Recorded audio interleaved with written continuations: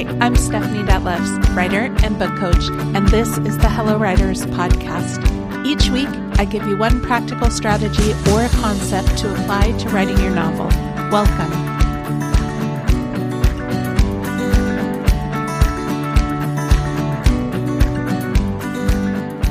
Hello, writers. What do you think about the new intro? I did a little refresh over the last couple of weeks, kind of refocused my intention with this podcast, refocused how I wanted to present it to the world. So I hope that you enjoyed that.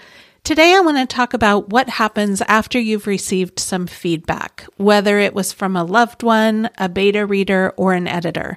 We all know that getting feedback on our writing is an important part of the process, but where do you start when you've got pages and pages of notes? That's what we're talking about in this episode.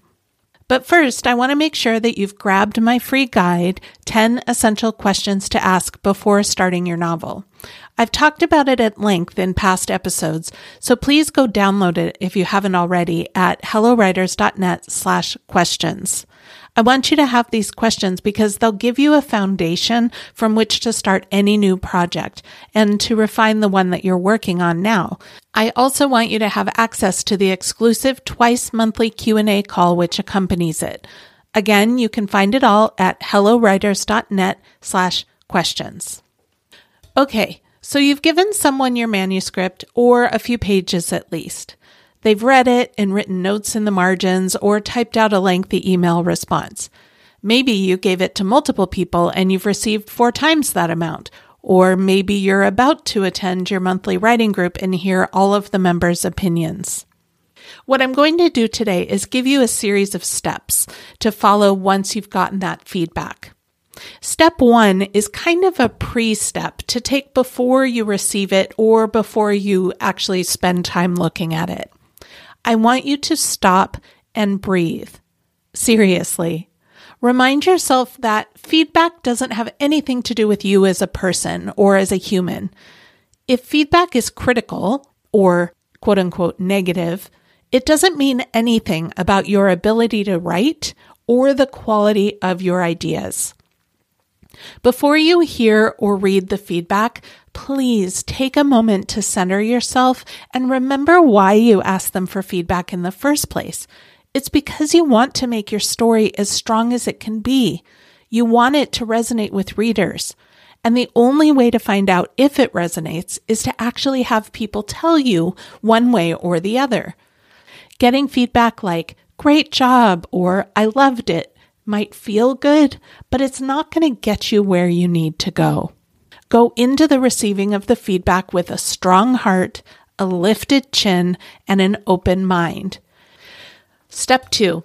Once you've received and read through the feedback, take another pause.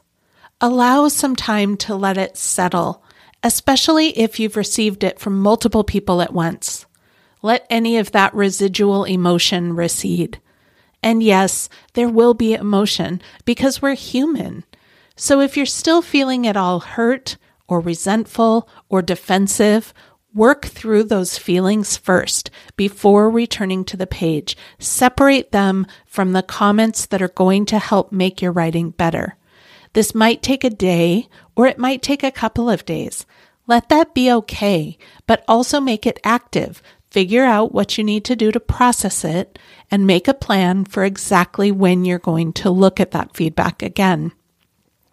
And let me be clear, I don't mean shove it all in a drawer in a fit and leave it there for 6 months.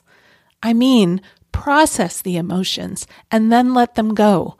And when you're ready, pull that feedback back out and read through it again. You'll probably notice the positives more than you did the first time since our brains are wired to look for danger, in other words, critical comments. So enjoy those positives. Revel in them. Step 3. Now this is where we get to work. Think about how the feedback was delivered. Did they write notes directly on your page? Did they use the commenting feature in your Word document? Likely the comments were written or spoken as they came to mind rather than in an organized fashion. So it's going to be your job to organize them. Perhaps you like a spreadsheet. Create columns for related notes, so notes about character development would all go in one column. Or maybe you prefer index cards or giant poster paper. Whatever your method, I want you to collect comments into categories. Anything that was said about a certain character might go in one category, for example, or anything about pacing or dialogue or plot holes. Organizing feedback into categories will help you when you're ready to revise. I'm going to teach you a specific strategy for using these categories for revision in next week's episode.